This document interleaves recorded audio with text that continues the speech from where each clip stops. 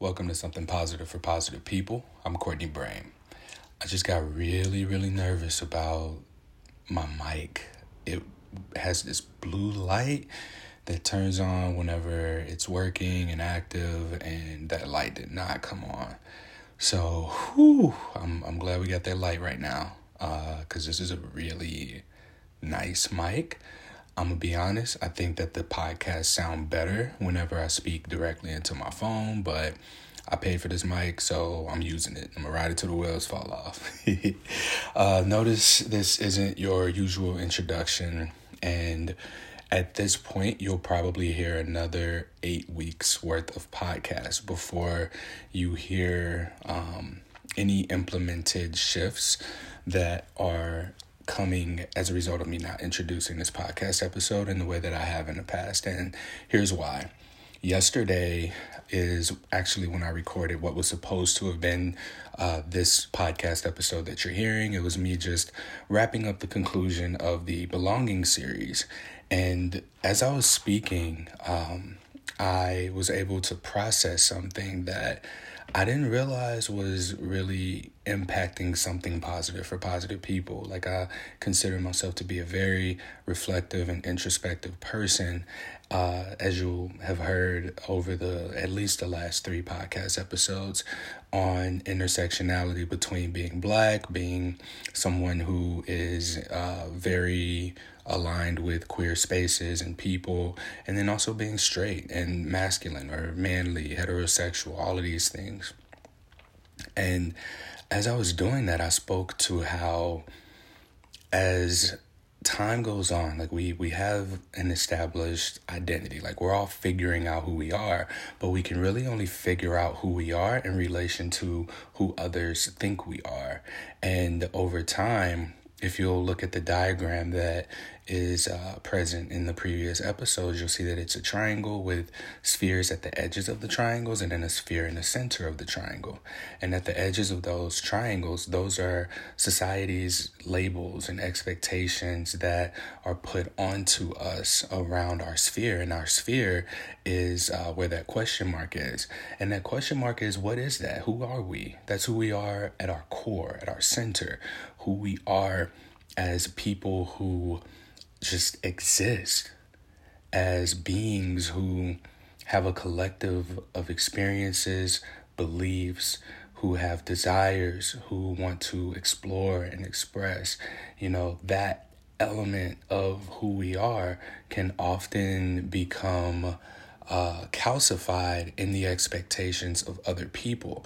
And that's what those 3 identities were. I put limitations on me by my Blackness, by my manliness, by my queerness, and there are assumptions made about me. And I spoke to this in the episode, but I don't want to give this any more energy than it deserves. But there was a Black woman who commented on a Facebook post that I made about, for people to just stop saying you act white. And she was one of those people who says you act white. And simply put, just because I can't handle spicy food, I do yoga and I watch cartoons. And those were her arguments. And I mean, I can argue that a lot of other shit that I do is considered white people shit, but those were the things that she locked in on.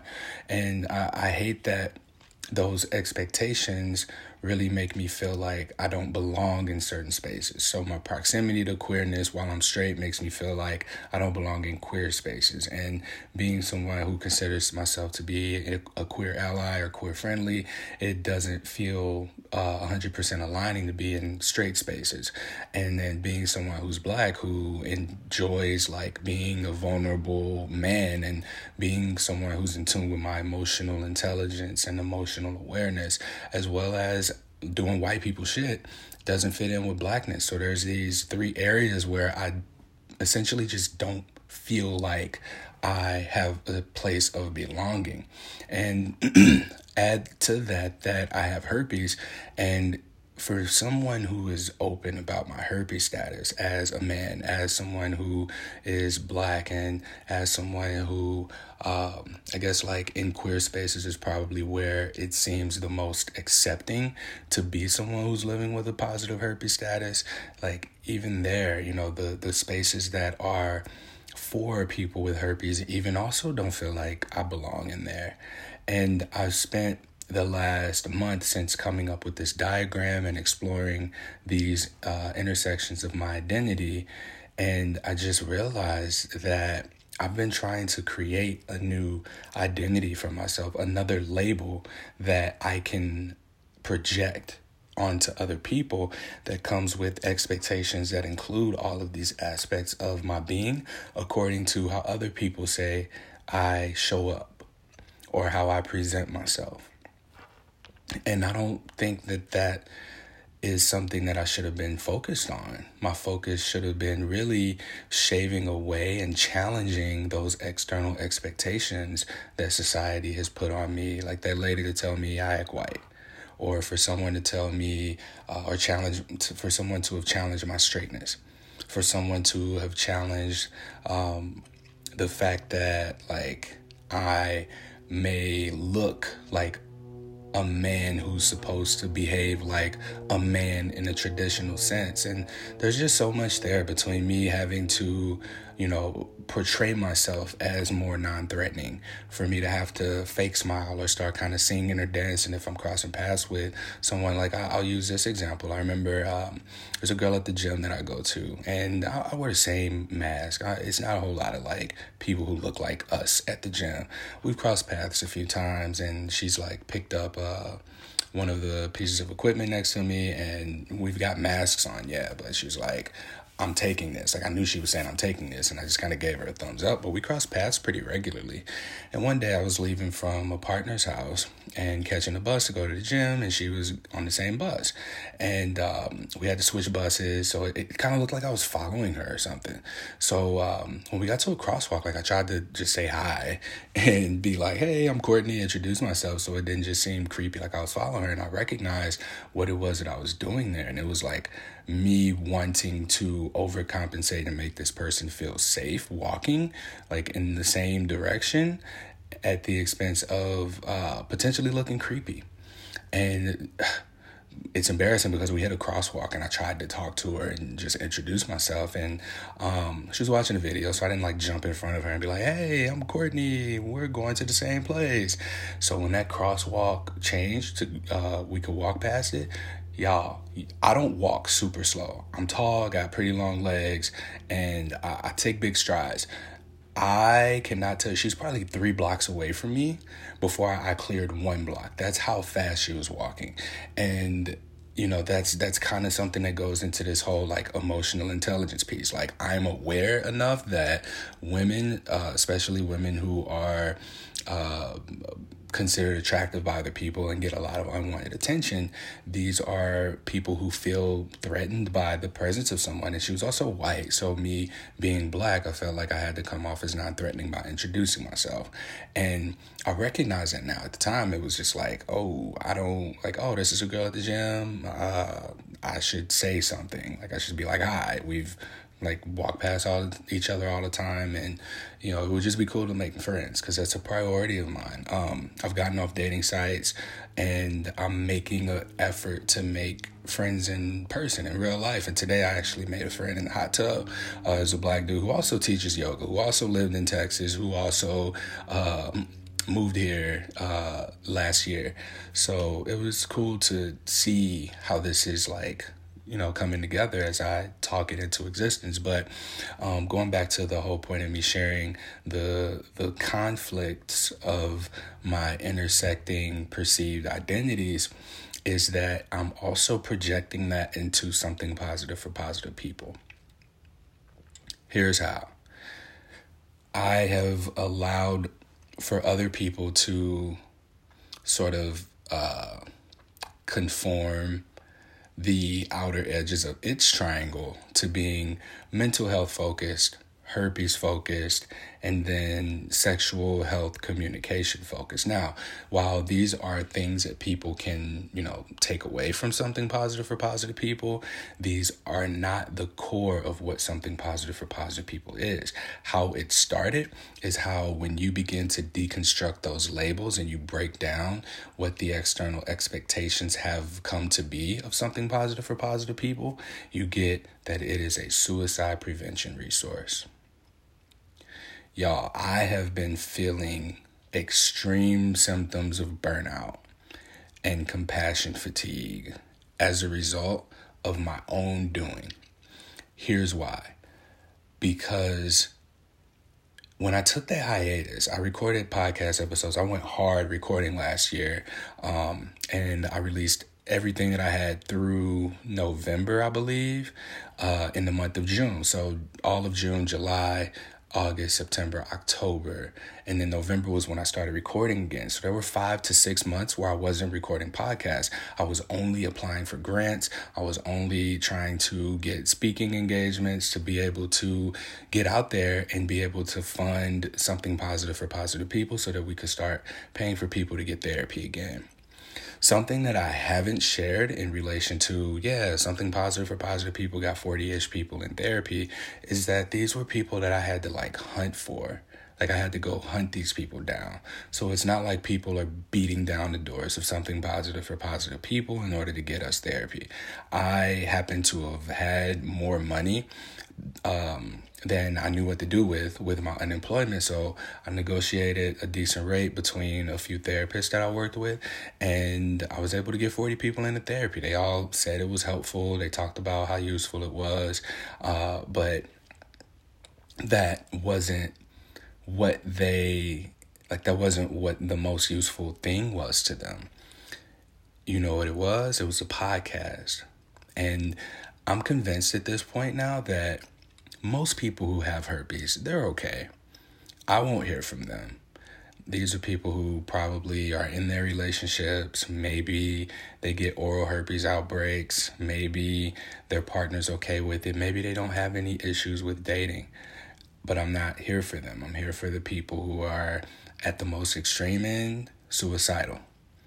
And on the least extreme end, just looking for information to disclose their status to partners and be able to comfortably speak to family and their support systems about what it is that they're going through as they navigate stigma. And I have allowed for myself to burn myself out because I haven't been really focused on and doing what I want to do. And what I want to do is host a podcast.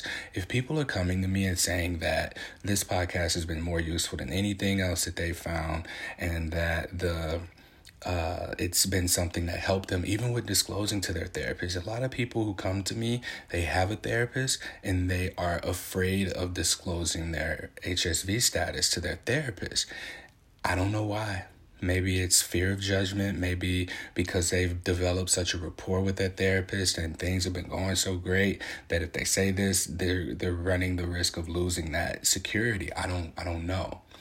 But I do know that something positive for positive people at its core is a suicide prevention resource. That's why this started. And I've been applying for grants. It's when I do things that are out of alignment with my values that I begin to experience symptoms of burnout. And one of the things that doesn't align with my values is I'm applying for grants and funding that really touch on the components of the triangle that are external labels and expectations about other people on what something positive for positive people is. You know, when people validate the true core of something positive for positive people, when they say things like, this saved my life, I was in a dark place, I learned that this is so much bigger than herpes. I learned to be reflective, and I took out a journal when there was an episode that had no significance to herpes that just helped me with just going through the process of what you would go through in self-help settings. Something positive for positive people is, I don't know that I was in a super dark place. I can't say that I was ever experiencing suicidality, but I know people who have gone through with it. I know people who have talked about it. I know survivors of suicide. So suicide is essentially the driving force in me to fuel something positive for positive people. That's why it's seemingly an infinite capacity for emotional availability through this organization. because that's really the passion. That's what I care about. I'm learning that as I apply for these grants, don't nobody care about herpes. There are so many mental health resources out there that exclusively focus on mental health. There's so many organizations that provide support to people who are living with HIV and all of everything that they need in there. I can't foresee there being something like that for herpes, because people who have herpes don't have to step up. They don't have to come into the space and be like, hey, I need help. They can just come to a person. They can come to this podcast resource, get what they need, and then leave. So I've been fucking up the last almost 3 years. It'll be 3 years in May. The last 3 years that Something Positive for Positive People has been a nonprofit. I've been wanting to raise money and pay for people to get therapy who don't want therapy. There's a group that I'm in that has probably about it's several thousands of people for sure. It's not 10,000. And in this group, I posted that, I'm offering to pay for people to get therapy if you are someone who might be struggling with stigma. And nobody stepped up. Nobody wanted therapy. And I recognize, I've gone to people who I've had, close proximity with to get them in therapy. These were just people who were like, you know what, I probably need to be in therapy. These weren't people who were in a dark place or I need something. And the people who come to me who are in that place, oftentimes, I've been just able to recommend them a podcast episode that resembles what their story is. Or I've been able to just hear them and hold space for them and listen to them. Something Positive for Positive People's resource, its product, its service isn't therapy. It's this podcast. This is what people who are living with herpes, who are struggling with their mental health as a result of an STI diagnosis, who need support in learning to communicate about their sexual health, who want to learn to heal the sexual trauma of an STI diagnosis. This is what people come here for. Those people come here for that. And at the end of it all, this having the presence that it has is in fact suicide prevention, or I could even say suicide minimization, because I don't like the word prevention in relation to STIs. So if we can minimize a person's chances of suicidality or suicide ideation through the existence of this product, this service, this community, then that is something that is directly in line with its origin story and its intention. And maybe when I apply for grants that are in relation to suicide prevention, I'll be able to have more conversations or be able to even get the funding for that. But right at this point, I've already started the conversation with a few of my board members in that we really need to invest in this podcast. We need to invest in Something Positive for Positive People and what it's offering now, keeping true to the core of what it is. Suicide prevention, period. That's what it is. That's what it started as. And as it evolves, yes, it's going to touch on more spaces. And what the content quality of the podcast is, that's going to just be determined by what comes up. And I'm learning even through these most recent episodes about the intersectionality of queerness, straightness, and blackness.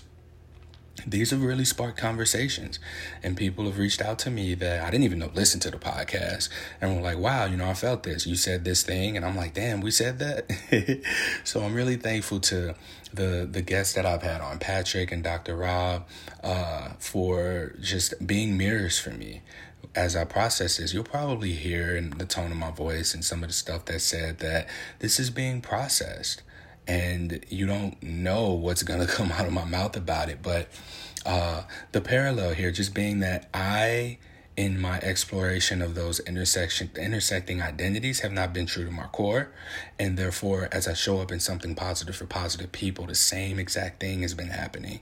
So I've had to challenge the external labeling and expectations of what it means to be a mental health resource, a sexual health communication resource, a herpes resource, because those are essentially just secondary impacts of what Something Positive for Positive People provides as a suicide prevention resource. So I say that to say that as I do continue to apply for funding, I need to do so with suicide prevention in mind. As I do these talks, as I do these conferences, these presentations, the topics are all about the interconnectedness of sexual health and mental health from a place of suicide prevention, suicide minimization. I don't know how that sounds. That doesn't really roll off the tongue. And when I say to minimize suicide, it implies that, yeah, people are still going to do it. And that sounds different than STI minimization, because it's like, yeah, people are still going to get STIs. I don't know. It just seems a little bit out of context. So I'll play around with that and be able to more so speak to it. But it does feel so liberating to me to have recognized that these are my symptoms of burnout. And it's just like when you're in relationships or when you have proximity to particular relationships. Some can be more draining than others. Some can be more energizing than others. The ones that I speak to self-care as identity care, and identity care being having yourself in a position to have your identity validated. Any opportunity that invalidates who you are, your identity, that is something that drains you. That's where we begin to get burnt out. So for me, I'm constantly hearing how great of a job I'm doing, how great this work is, how useful it is, how supportive I am to people who are just in need of something. They don't know what it is. They find this and then they get it. Only for me to go to the places who can help me help these people more or expand on what it is that I'm doing and be told no.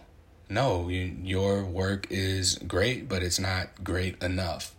It's not important. Herpes isn't a big deal. They're not saying that, but that's like what I'm hearing. That's the invalidation that I'm beginning to receive as I look at these rejection letters. As I scroll through and I get the copy-paste email where they just fill in my name. Dear Courtney, after reviewing hundreds of proposals, unfortunately, yours didn't make it. Try again next year. Or even to see that there are grants and funding opportunities that you have to be invited to apply for. And then I go through the process still of trying to get through and just present just my passion and how passionate I am about this work, how intense it is to me, how intertwined this is with who I am. Like, I am aligned after that, speaking through processing what is coming out now in this podcast, more processed, of how I am in my core and how something positive for positive people is in its core. Like, we're talking about alignment. Like, I know now things are already happening in order for me to be able to make this happen. Like, I'm currently, I just got a part-time job working at OHSU, Oregon Health and Sciences University here in Portland, Oregon. I am producing 2 podcasts for a university back home on the topic of implementation science. I'm teaching yoga, and I'm also obtaining a lot of speaking opportunities. And these are all things that I'm learning that when you're in alignment with who you are, when you're connected to yourself, with what it is that you want to do, who you are, all of the logistics come together later along the way. I learned that as I prioritize the needs of my spirit, my purpose, my mission, my passion, the needs of the body are taken care of. And I'm finding myself surrounded by very loving and supportive people in the relationships that I have. These are people who support me and accept me. And I don't know that I've had that before in relationships as I am. And it feels really beautiful to be able to have these moments of alignment where I'm getting glimpses of myself as I am, who I am, detached from any of the external labelings that are there, and still being met with love and acceptance, unconditional acceptance, along with a little bit of understanding for people who don't just see me, but they get me. This is what happens when you take these kinds of moments to reflect on who you are, who you choose to be. In the sphere of that triangle, in the center, it's like the debris and gunk and all of that just calcified around the core of who I am to the point where I just forgot. And I think that this may happen with us all. Even if you take an opportunity to look at intersecting identities for yourself as a human in whatever ways that you identify, begin to play with that and look at what your beliefs are in the center, your privileges, your experiences, how you express, what your desires are, what makes you happy, what brings you pleasure, what scares you, your fears. Look at all of those things and see if they hold true to who you are in relation to how the rest of the world sees you, or how you've chosen to see yourself in accordance with the rest of the world. Because comes a point where we just sort of wake up from this daydream, this sleepwalking of not really knowing who we are, or feeling a sense of purposelessness, or passion is somehow it's not present within us. We have those realizations, we have those moments, and it's when we begin to just reconnect to that core of who we are that we can start to bring that core into what it is that we do. I can't wait to release this podcast episode. I can't wait to start to speak more to suicide prevention and look for opportunities to fund my podcast. I want to do this full time. I want to be able to host my podcast. I want to teach yoga from time to time, and I want to make this podcast the best podcast it can possibly be. And that's going to include, more vulnerability like this. It's going to continue to include guests and conversations with everyday people who are navigating stigma, people who are challenging these social norms that have been projected on us, these expectations, these labels. I absolutely need for people to have that, because it's then that we begin to have the self-reflection necessary to grow, to encourage that self-reflection in other people, to the point where we can become allies toward ourselves and create allies within our communities to support us through the things that we're struggling with. And that is suicide prevention. When we can have our identities validated, despite going through something that conflicts with our own self-image of how we are, who we think we are, that's suicide prevention. That's identity validation. And that's what I'm here for. I believe that I needed this podcast series in order to find this truth about myself and reconnect with this truth about myself. Because it's something that has just I've not been connected to unknowingly. It's not like it was a conscious thing that I was doing. It was just like I recognize that I'm in spaces where sometimes I think people forget I'm Black. And that whole thing about, having to portray myself as safe or non-threatening, that's a real thing. Like if I'm riding in a car with a friend, a white girl who's got drugs in the car, if we've been smoking and she gets pulled over and the cops happen to find those drugs, there's not a doubt in my mind that no matter how close of friends we say we are, you can't convince me that you're going to tell that cop that these are your drugs. Oh, no, officer, those aren't his, those are mine. And it ain't no way that they ain't gonna look at me and be like, oh no, you're definitely peddling drugs. It's stupid. It's real stupid. I have friends who talk shit on police and flick them off and yell things when I'm around. And I'm like, yo, please don't do that while I'm right here. All it'll take is for somebody to be like, yeah, it was him. And then it's my voice doesn't sound like that at all. But these are real fears. And I appreciate my allies for what it means for me to navigate this world as a Black person, to be received as and present as a Black person. Yeah, cool, you're showing me allyship. Great. Do that shit when I'm not around, please. Yeah, I love y'all to death. But it's my unfortunate, trauma response, survival mechanism to have to go into a state of being non-threatening. Right? Because my default, in as you heard me and Patrick talk about, if you've listened to that episode, We talked about having to grow up and we had to look hard so people wouldn't mess with us. So I had to look threatening. Looking threatening was safe. And then coming into adulthood in my mid-20s, that shit did not serve me anymore to look threatening. I needed to look non-threatening. And I think that that statistic, dude, like, we weren't supposed to make it past 25 for black men. I think it comes from holding on to things that served us at one point that no longer serve us. That being one of those things. Don't talk to strangers. Look mean. Look hard. Have status by having these certain types of dress attire. You need these things in order to survive, in order to not be messed with. Don't collaborate with, don't trust people who are outside of your community. And, even sometimes, like, it's people within your community that are the ones that are out for themselves or out to bring you down too. And this is something that, I've had to learn. I had to learn this.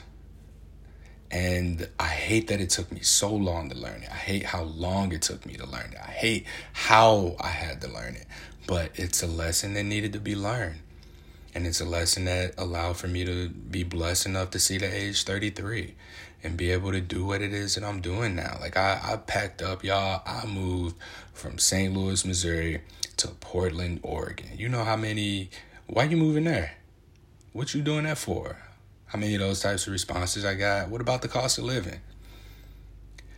I sold all my stuff in my apartment. And I ended up moving here. I had $5,000. I had $5,000 when I moved in October, on October 31st. I paid my first month of rent, had to buy my plane tickets, packed up my 2 suitcases of carry-on in the backpack with everything I could, and I got out of there. Like, I picked up and I moved here because there was a pull. There was an undeniable pull. And I let people say, oh, you're going to be the only black dude in Portland? Oh, it's a bunch of weird people out there. Like, it's all types of people in different genders, and that you don't know if you're going to bring home a man. Like, I had to hear that all types of phobic shit. And then just the challenge of, my straightness even. Like, oh, what you moving out there? You better be careful. Just some of the most, like, ridiculous things. And if I listen to that, if I subscribe to either of those identities as being black or being straight, being manly, or even being queer, then that might have deterred me from making a decision that was going to connect me with the core of who I am.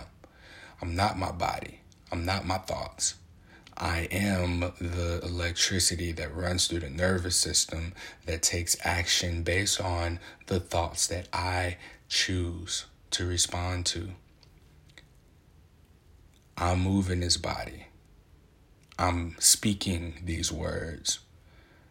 And I truly believe that. Like, my beliefs, the power of my belief is going to be what gets me ahead, because I wouldn't be here right now if it weren't for that. There have been, like, very short spurts and moments of intense belief and passion that have brought me here. And I'm here. Like, I don't fit in. I don't have to fit into any of those 3 places, or even the place of being someone who has herpes and the communities there. Like, I know that I'm an outcast in that sense. I'm a misfit. I'm not supposed to be vulnerable. I'm not supposed to talk about my herpes status openly. I'm not supposed to do any of this. But I am. I'm not supposed to be in non-monogamous relationships because that's white people shit, according to whoever it is that has not decided to consciously communicate what their needs and desires are according to themselves. I'm not supposed to be teaching yoga. I'm not supposed to be this vulnerable. I'm not supposed to a lot of things. And I don't fit in. I'm not enough. I'm not manly enough, not black enough, not queer enough. I'm not anti-herpes stigma enough like I should be, because I'm somebody who has herpes and I should be out here fighting for a cure. That doesn't align with me. It's the suicide prevention or minimization, however I'm going to decide to move forward with that statement. That's what aligns with me. And I hope that you'll stick around. Like, I'm going to make the announcement, like, yeah, Something Positive for Positive People is and always will be a 501c3 nonprofit organization that, secondarily connects people with herpes to support resources. But that's not all it is. Like, that's secondary. At its core, it's a suicide prevention resource that provides a podcast that helps people walk through the mental impacts of stigma, the emotional impacts of stigma. That's what's people getting. That's what people's getting. That's what is getting people here. And I hope, I hope that people come. I hope people get what they need. And I hope people leave, y'all. Please do. Unless you decide that you like some of the stuff that I continue to talk about. Like, more on this. Like, I want more conversations on curiosity. Like, being a positive person is not exclusively limited to having herpes. And I hope that me putting myself here, like the evolution of the show, the evolution of the nonprofit, like, there's also been an evolution in me.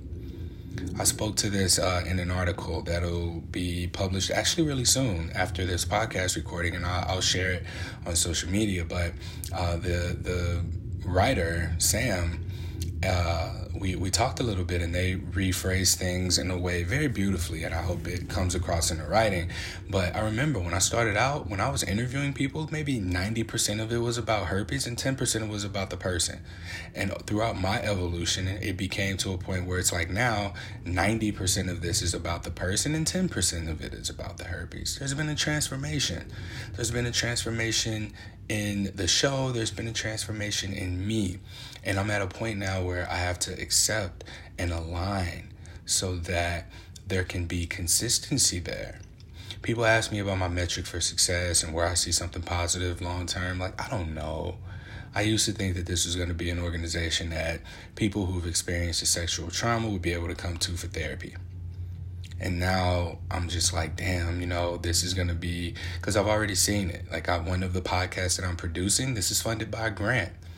A $20,000 grant to produce 10 podcast episodes.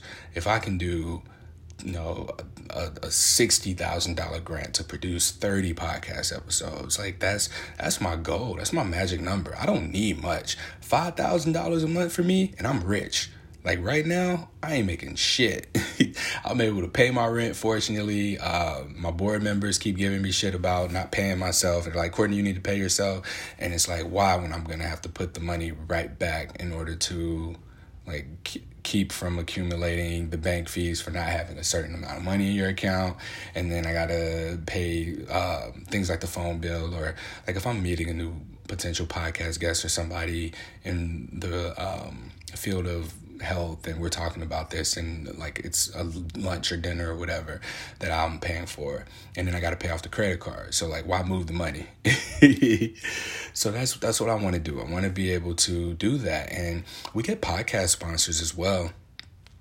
And I've noticed a trend of, like, people who come here often in a pretty dark place. And I know how challenging it can be to support a sponsor, to want to put your name or email address into something that links you to an organization that is a, quote, herpes resource, according to society and the people who found this resource and talk about it to themselves or to me directly. Like, that's what it is.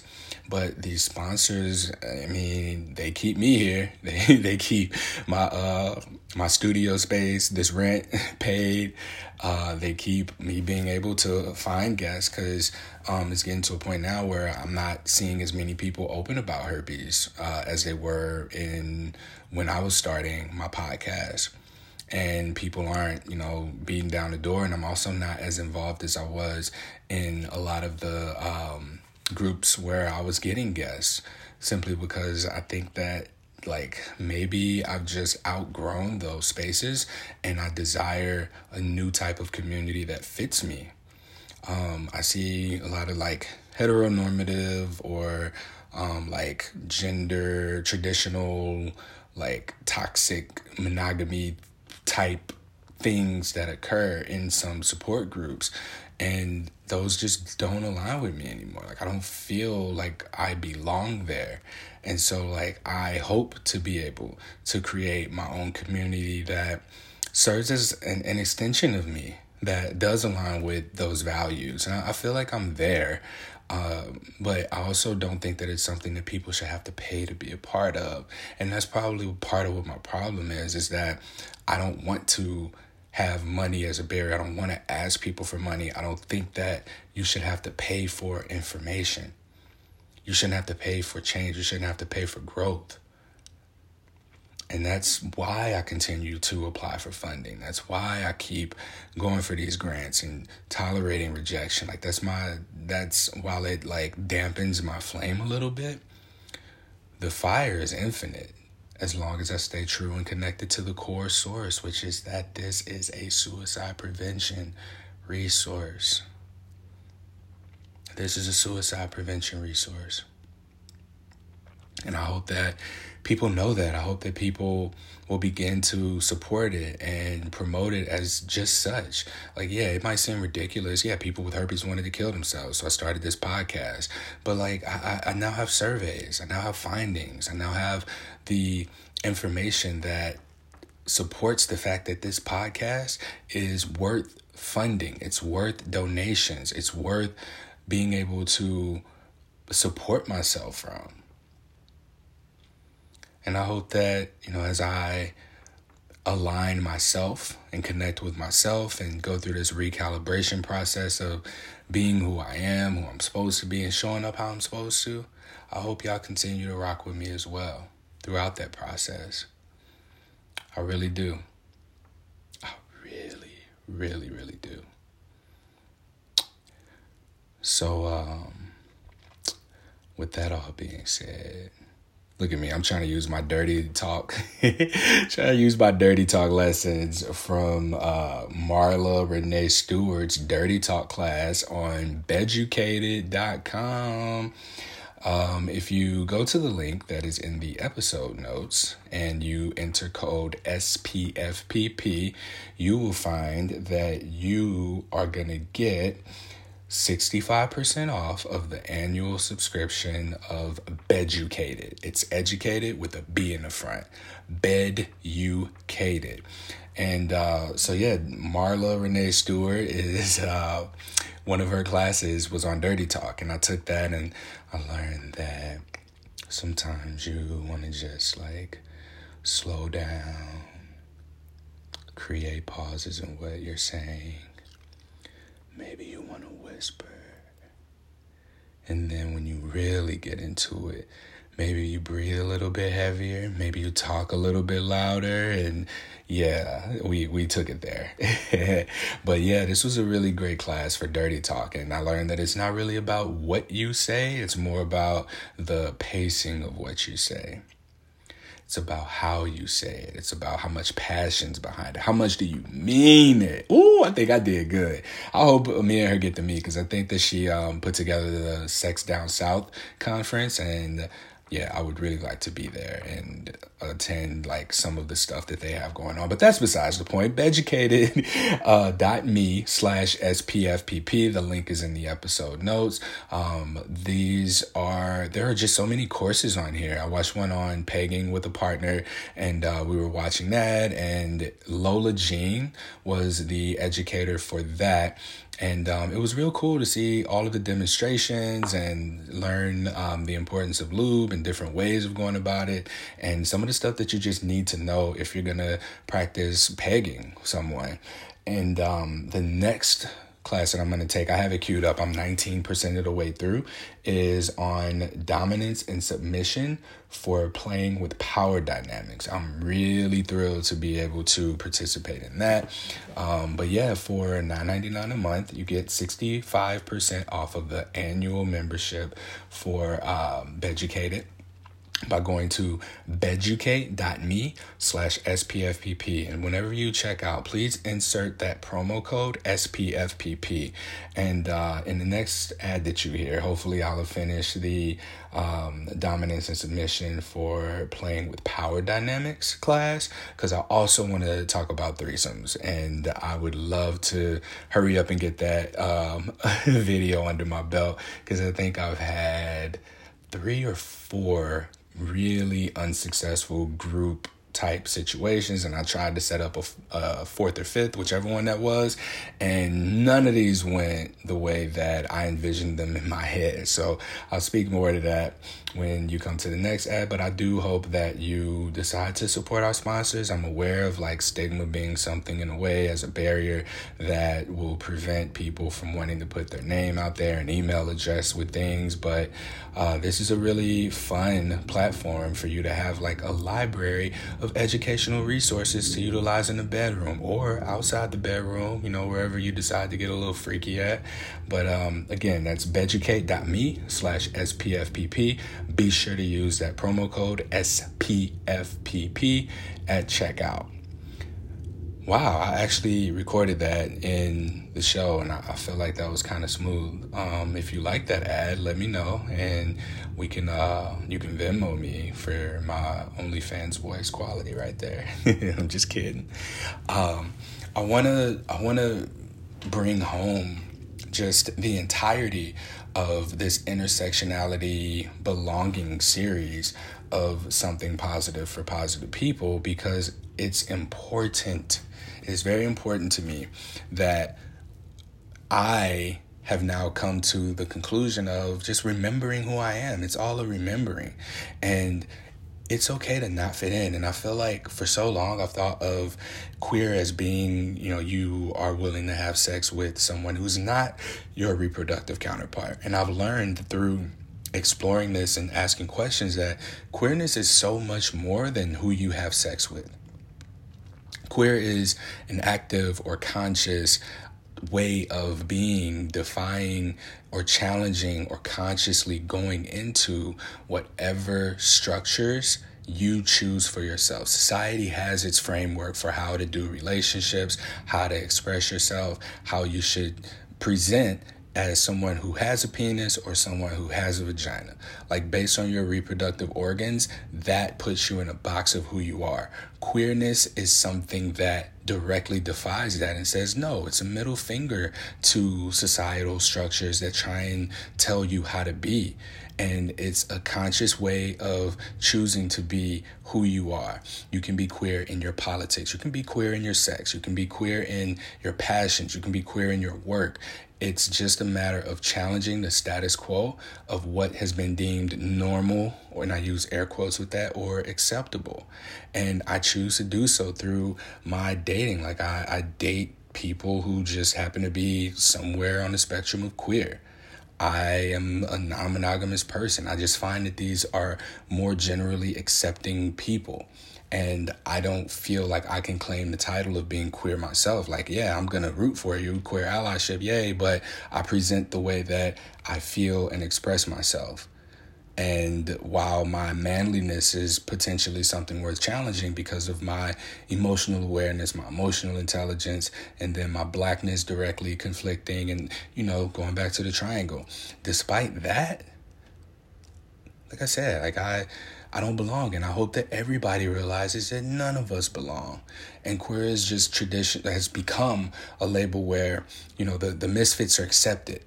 And I feel accepted to a point where I can be an ally. Like, I feel a sense of allyship from the people who are some form of queer around me, but I don't feel like I belong.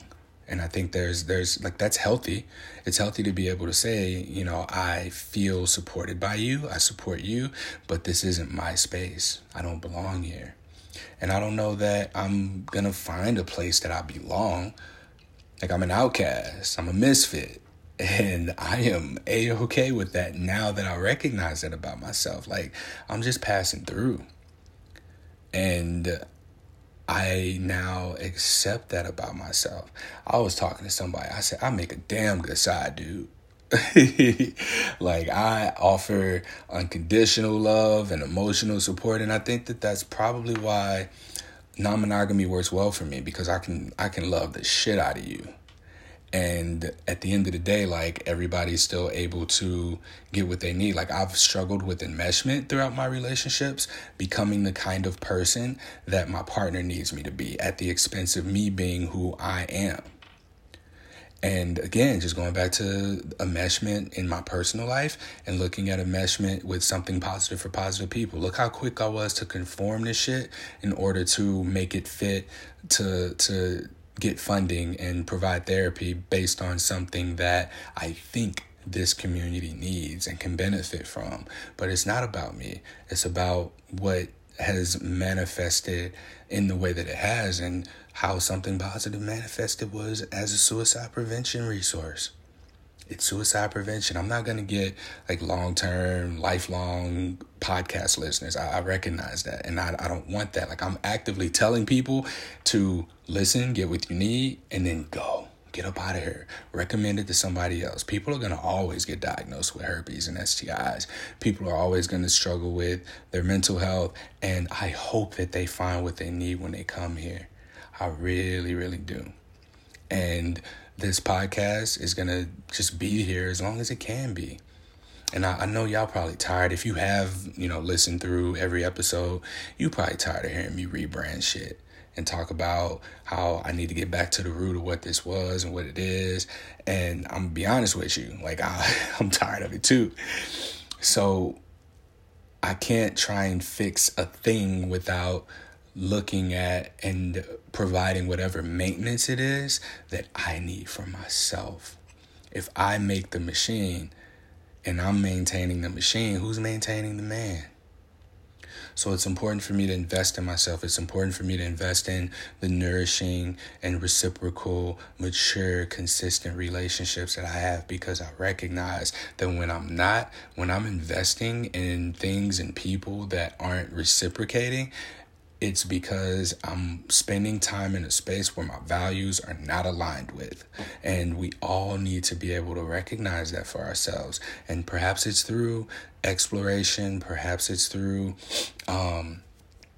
reflection. I don't know why I said exploration. I meant to say the reflecting of just like journaling and writing. Y'all, I had a hard day. When was it? I think it was Monday. Monday was really hard for me. Monday would have been February 21st. It was just hard. I was getting rejected left and right. Like, the emails all like seemed to have come in on the same day. And I think I was also feeling a little bit rejected by someone that I've had interest in, and just kind of like watching them repeat a pattern going into like an abusive relationship dynamic, and just kind of like observing, being like, I'm really sitting here watching you do this and enabling this. Like, I'm asking, what do you want to do so that I can be supportive in the best way that I can? But that's invalidating to me. That's in me invalidating my own identity as somebody who is supposed to be like sex positive, and I'm talking about this healthy behavior and recognize consent, being able to pick up on and walk the fuck away from abusive behavior. I'm over here like, all right, well, if that's what you want to do. And that was something that took a toll on me. I didn't even realize it. So the more that I am with myself, even with meditation and just sitting in stillness with my own thoughts, it's like the more positivity I absorb. Whereas when I try and, listen to other people or things, or be to others what they don't need, that's where I start to feel drained and taken from. I stopped listening to podcasts, y'all, unless I'm like about to be interviewed and be a guest on it. Like, I had to stop listening to them because some of the podcasts I listened to just made me feel bad about not being in a place where I should be.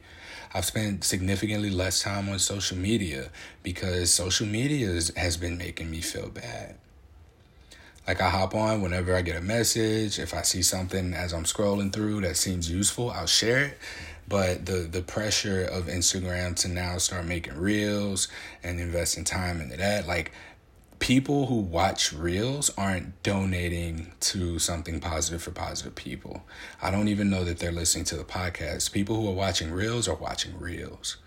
And that, unfortunately, that's a realization. You see what I did there? But it's when I'm putting the time into making these graphics and promoting the audio, like I can put these sound bites together. I even got discouraged from that. And I got discouraged from that because the capacity that I had has been going into things that haven't been in line with something positive for positive people at its core. So I'm getting back to that shit, man. I'm done fucking around. I'm done with spending my time and energy in places that aren't reciprocating. And I'm telling y'all, you gotta start saying no to shit. You gotta start saying no to people. Sometimes you gotta say no to yourself. And yourself meaning yourself that's obviously about to participate in some toxic behavior or do something that just doesn't serve you. Understanding intentionality, that's a powerful ass feeling. To be in alignment, to be connected with yourself, and then to go forward consciously with intention. Everything has an intention, whether you're aware of it or not. To go into it aware, even if you're aware that you're unaware of your intention, you start to interact with the world differently. You start to have more healthy relationship dynamics. You start to have your identity validated and affirmed. And there's nothing better than that. That's self-care. Self-care is identity care and identity validation through your own expression of yourself. Get to the core of yourself. Get to your core. I believe that we're not meant to fit in. We're all unique. We're all our own snowflakes. It's a matter of identifying what our passion is and giving it a purpose, focusing it on something, because unchecked passion often demonstrates itself in insanity. I recognize now that I have the kind of relationships that anchor me. I'm not unconsciously putting energy into toxically pursuing them in a way that's I'm settling for something less than what it is that I really desire for myself. I'm not doing that anymore. I've been in relationships with partners who I propose non-monogamy to, and the process of ongoingly communicating with them about what it looks like, about what our mission is together. Every relationship, I feel like, should have a relationship mission statement.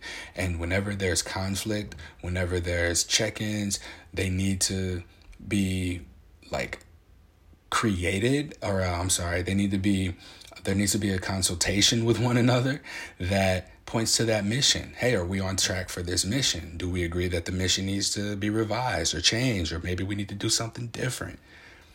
What does that look like? I've not had that until now. And it's been through following the pull in my core to where I am, to where I've been able to get that and also recognize what's not that and not put energy into pursuing it, so that I have more energy to remain connected to myself, more energy to invest energy into the core of something positive for positive people. Because if I got to, this would be my primary partner. Something positive is my primary partner. And this is we're supporting one another and being able to show up in the world as our fully expressed selves. As long as one of us is doing good, the other one doing good. And it's about consistency. This baby has taught me consistency. That sphere in the center, I mentioned, it's your privileges, your experiences, your value, your beliefs, behaviors. Damn, I snuck in values. I was going to say that last, but it's also your values. I value consistency. And yeah, once we get through April, I believe, wait till y'all see how these podcast episodes coming out. I'll tell you, this is it. This is it. I found my flame. I found my stride. And I found my purpose, and I'm pointing it in the right direction. I'm pointing it into the podcast. It needed to be pointed inward. And I'm so grateful that exploration of myself through those intersecting identities was something that brought this all together full circle for me. And I thank you for being a part of this journey with me. And I hope that the next time I deviate from herpes content or whatever it is that you expect in regards to sexual health communication or mental health resources, you'll still see that here. You'll come here and you'll get that. But thank you for fucking with me. Thank you for rocking with me. Thank you for listening to me. Thank you for donating. Thank you for supporting me. Thank you for keeping this going. So now, as I move forward, The focus is on this podcast. This podcast is the resource. Something Positive for Positive People is a suicide prevention resource. And it's also something that is useful self-help. We're helping people navigate the stigma and the internalized stigma that they have, not just about their diagnosis, but about life. Anything that might send them down that dark path, like this is bringing you back to being a positive person. So you'll hear the next few episodes talk about the nonprofit as connecting people. Like, no, Something Positive for Positive People is the resource. This is the service. This is the product. And if you want to support it, please go to Venmo or Cash App at Courtney Brame and just put SPFPP in there so I know what account to send the money to. PayPal.com/SPFPP, and you can become a Patreon subscriber by visiting patreon.com/SPFPP. Thank you so much. Till next time, stay sex positive.